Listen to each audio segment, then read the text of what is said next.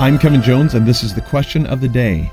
Earlier this week, I was talking with a friend, and he mentioned that I don't care what other people think about me.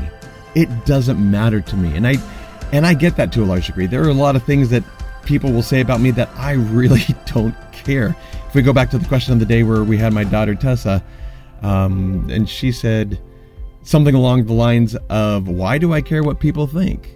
And it's true. Why do you even care what people think? But that's not the question of the day. In fact, it's the exact opposite of that. The question of the day is, how do others see you? In fact, what I'm asking is, how do others see you, and why should you care? In a positive way, why should you care? Because many times we really ought to care what people think about us. And I get the opposite side. We really ought not to care what people think about us, because we need to go be who we are and become better at being ourselves. Great. But on the opposite side, if we don't understand how people view us, then how can we help them? How can we help them be better? How can we serve them? How can we strengthen our relationship? Now, there is a certain amount of saying, I don't care.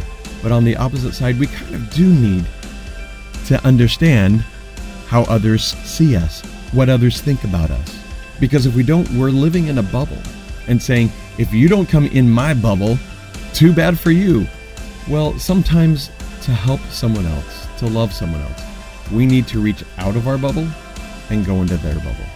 And we won't be able to get in their bubble unless they want us there.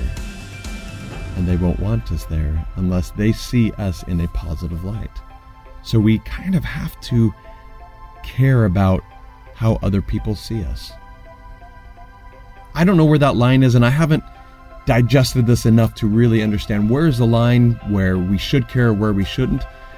But that may be something that we need to think about. Where is that line? When should we care? When should we not care? But today's question of the day is, how do others see you?